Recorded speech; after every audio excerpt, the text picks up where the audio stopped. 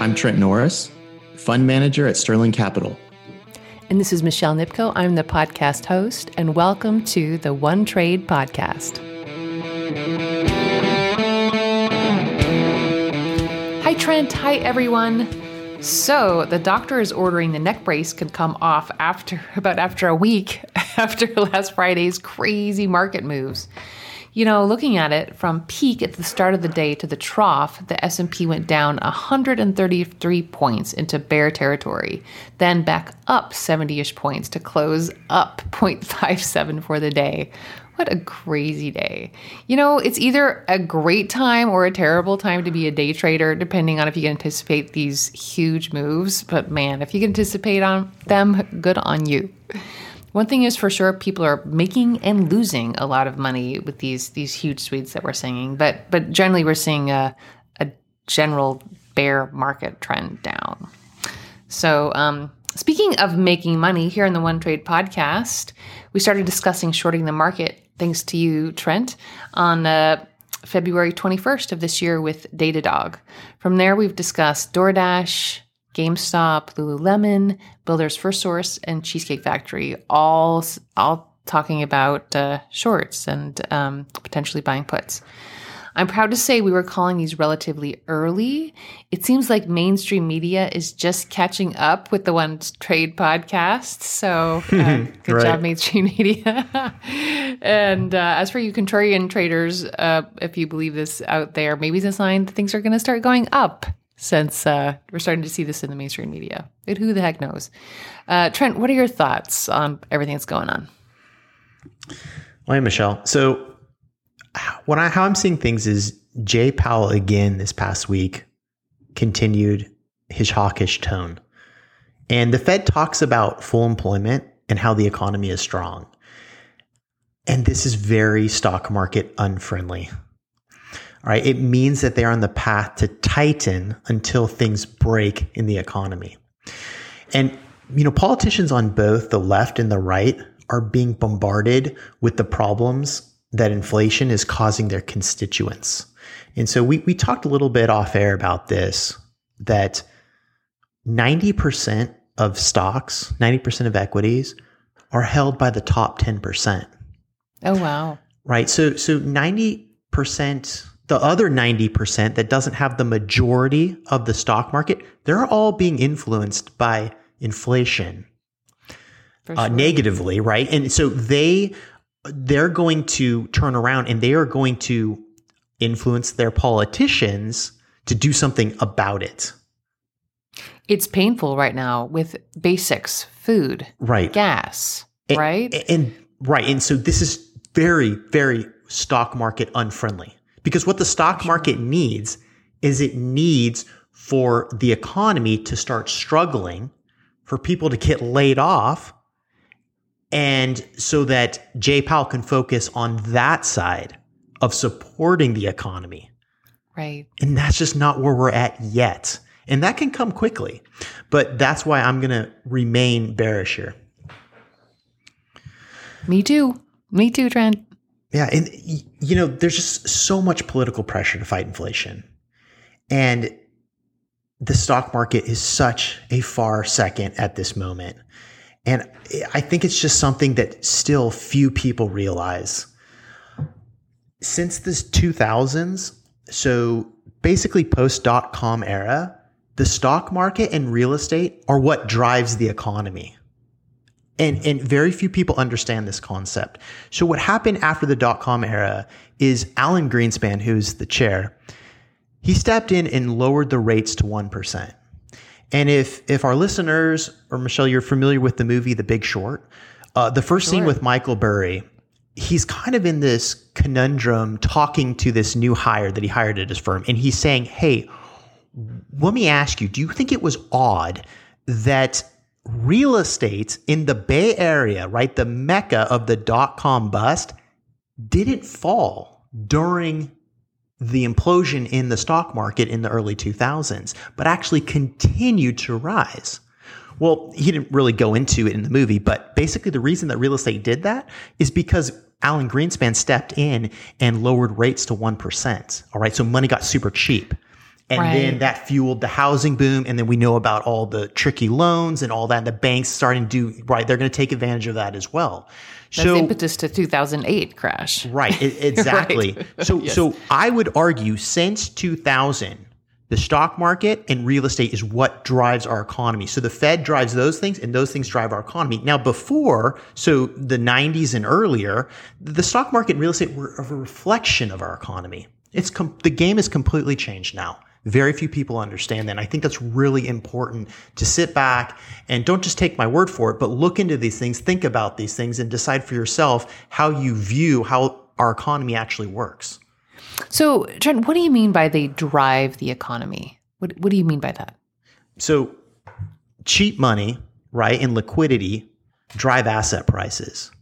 Asset prices go up, right? And then as asset prices go up, there's more money in the economy, and then there can be more investment in things into startups and all types of business. So that's like, it's almost like it influences the entire business cycle. So just everybody, there's just more money. So, right. So when you have cheap money, people can borrow more money and they can buy real estate. Companies can buy back their stocks. People can borrow money cheap and start businesses. All right. And so our entire system is hooked on cheap money. So essentially where we're at right today is the Fed saying we are going to raise rates. So money's going to become more expensive, and we're going to roll off our balance sheet, right, of the bonds that we bought.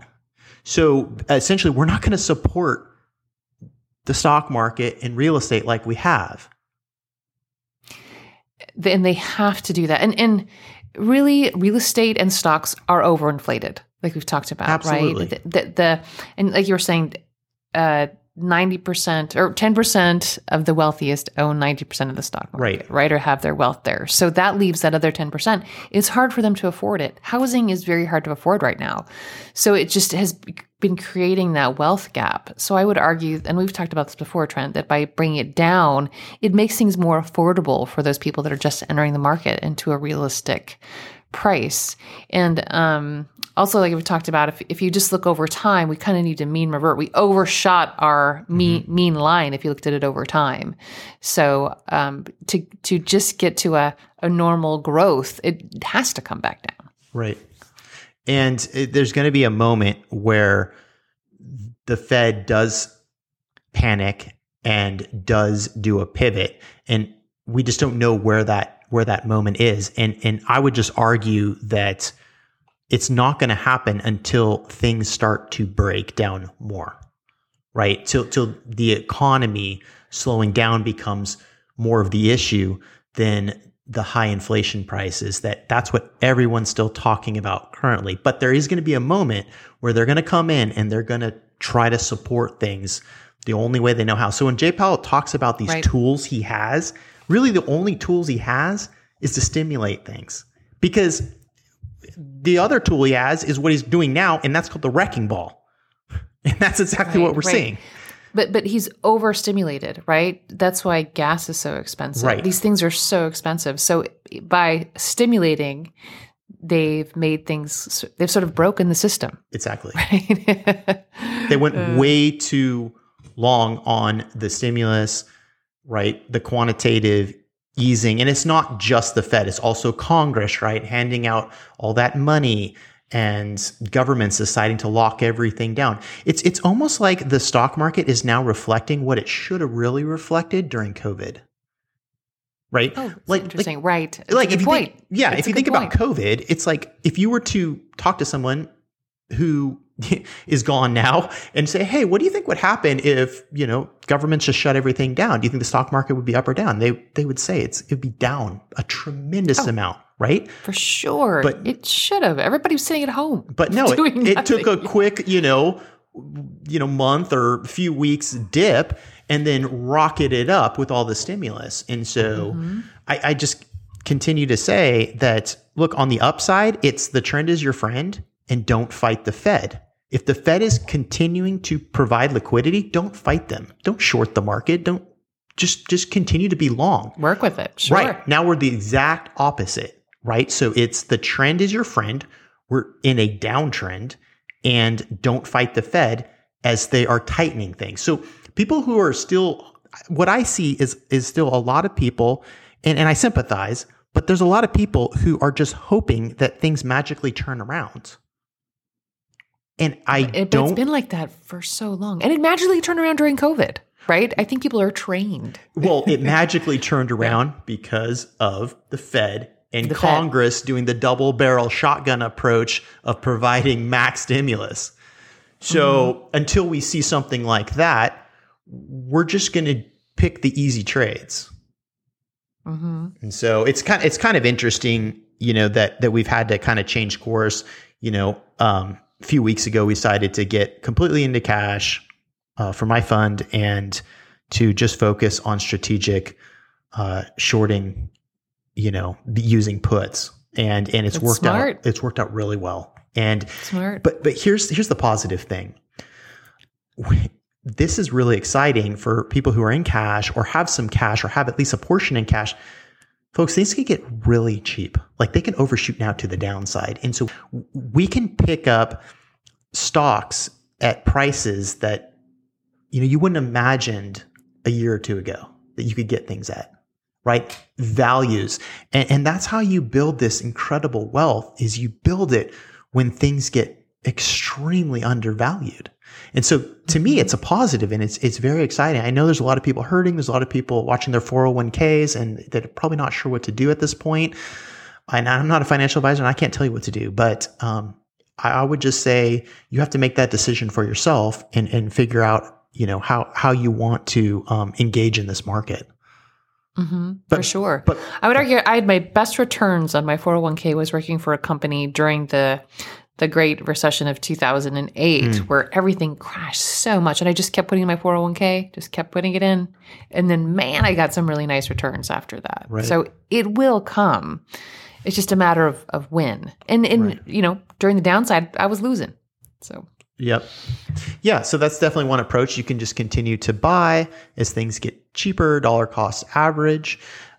My thing is, with that is what I'm thinking about, and this is just my take, is that was the first time in 2008, right, that we ever had quantitative easing, that with Ben Bernanke and all that, right, with the big bailout. And so right now, they're just not able to do that because we didn't have high inflation then. So we have high inflation. So once again, they're kind of handcuffed. So not to sound uber bearish, but that's the situation we're in now, is they really are handcuffed with what they can do because the inflation component is so prominent. They need things to slow down. They do. Yep. They do. They need to decrease demand. Right. To bring prices down. Or increase supply, but that's pretty tough right now across the board. Right. So. Yeah, they don't really have much ability in that. They don't have much control over that. Yep. Good point. Something else that I would argue that's new, that didn't exist during these previous downturns, is the crypto market. It's such a nice run up, especially during COVID, right? People had this extra money, they had time, and it's fun to invest in it, right? I think you're a group of people that are cheering for this currency to go up, right? So it's kind of exciting, and I can really see the appeal.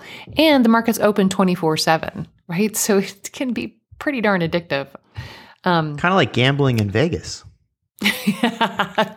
Not unlike gambling in Vegas. Great point, Trent. And you know what? There's been a lot of wealth made within this new arena, but it'll be really interesting to see how this recent decrease impacts the greater economy, since this is a new asset class, right? We've not seen this history. We can't say, oh, let's look at the data that we saw in crypto when inflation was X, right? This is the first time.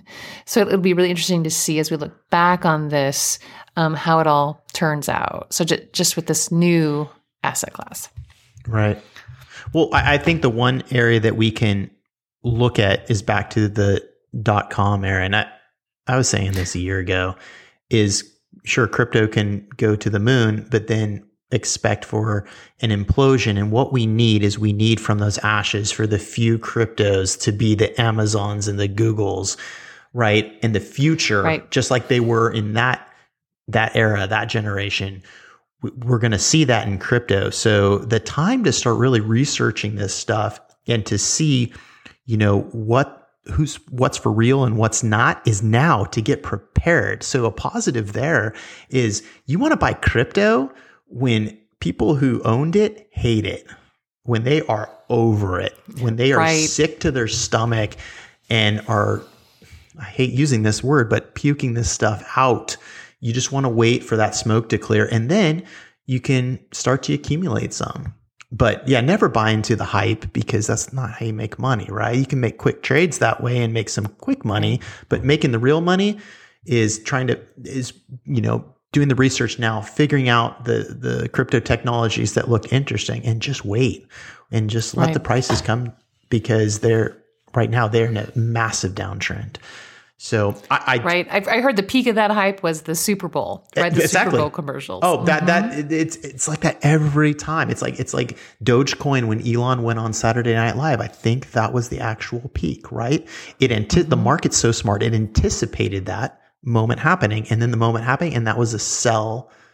That was a sell into that strength moment in the market, just like the Super Bowl. Yeah, when you have Matt Damon like pitching cryptos, or I didn't see that commercial, but whoever I heard he was and other celebs, it's over. Like the party is done. Professionals know that. Right. They know to take their money and run. Right. And that's when you short MicroStrategy, right?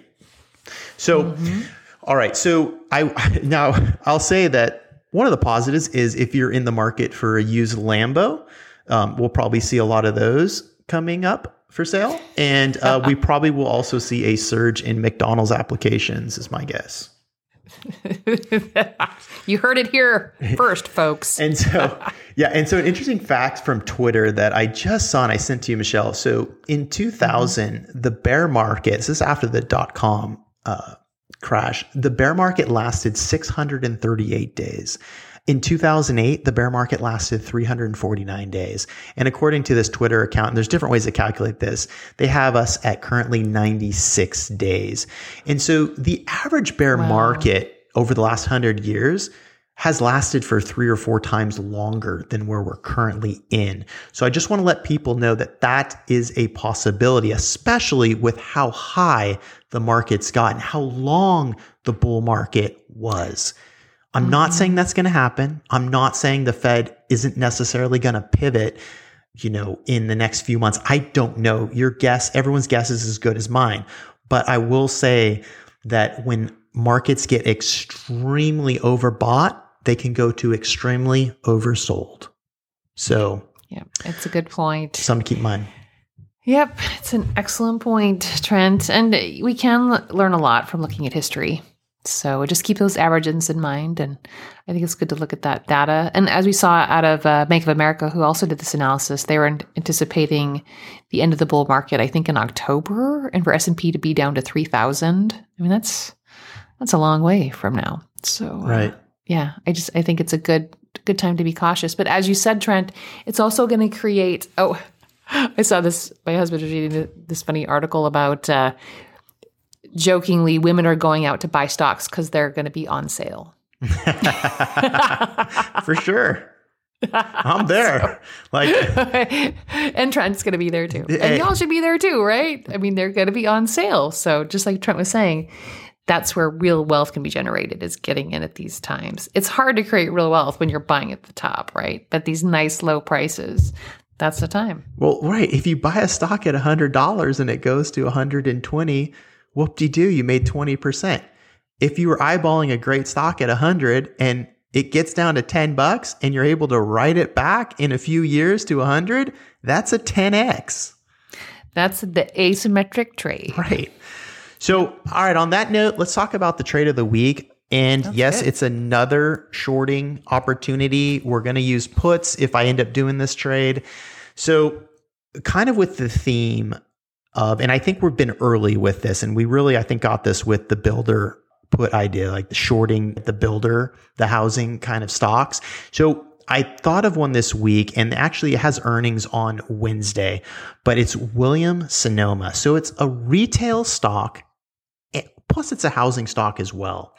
And it's a luxury housing stock. And it's a luxury. And yes, it's kind of my premise that the $1,000 espresso machines were kind of purchased during COVID, right? The stay at home when people weren't going out for coffee and things like that. And they had extra money to spend. And I absolutely, the funny things, I absolutely love Williams-Sonoma. I remember as a kid, I would go there with my mom and we would just look at all just the just amazing things to buy for the kitchen. And I loved going in there at Christmas time. And remember they do the spiced, what is that? Apple cider, right? And just the smell and just the overall feel. So this great presentation, right? This gives me no pleasure in shorting this, but I'm looking at this chart. The chart just looks like it's falling off a cliff. We saw the actual the implosion, and Williams-Sonoma did already get hit. So fair warning on that. It got hit with the debacle in Walmart and Target and even Costco that's going to report this week already got hit, right? So basically it's been this retail Armageddon. So, but I do think there is more to fall, and it's something to possibly look at on the short side. I like it. It follows on our theme and everything we've been talking about during this podcast today, Trent. And something else I'd like to mention, just to warn everybody this week, Fed Chair Powell is speaking again. It feels like he speaks every day. Come on, right? But it just moves the markets, and you don't really know if it's going to go up or down. But shoot, that market moves when he speaks. So he's speaking on Tuesday, and then FOMC meeting minutes are coming out on Wednesday. Right. So just a little warning out there for everybody to watch for that. Right. So and we are due at some point for a huge bear market, rip your face off rally. And that's coming. Even if the bear market continues, like I suspect it will, right, until the Fed pivots, be ready for bear market rallies and short squeezes. These things absolutely can happen, and they will happen in a bear market. They'll continue to happen. I think the word is volatility. Right. The one thing we can expect for sure is volatility. I dream of those boring days when it's like, the market might move 20 points. No. It moves 20 points in 3 minutes these days. So, all right, Trent. Well, I like the trade of the week. It makes a lot of sense on a lot of different levels, right? Housing, luxury, and retail all combined. And the stock is like $108 right now. So it has some room to move. Right. It was $35 in the COVID low. Yeah. Or something around there. Right. Yeah. It's a good call. I like it. All right. Well, let's have a great trading week, everybody. Take care. All right, everyone. Stay free.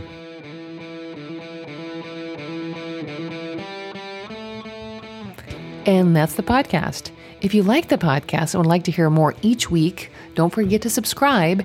And of course, we'd always appreciate a review. If you'd like to contact us to learn more about Sterling Capital or just to say hi, you can email us at onetradepodcast@gmail.com. Let's have a great trading week, everybody. Take care. Bye-bye. And now for the required risk disclosure. The material in this podcast is presented solely for informational purposes and is not to be construed as solicitation or an offer to buy or sell any securities or any related financial instruments, nor should any of its content be taken as investment advice. One Trade Podcast accepts no liability whatsoever for any loss or damage of any kind arising out of all or any part of this material. We recommend you consult with a licensed and qualified professional before making any investment decision.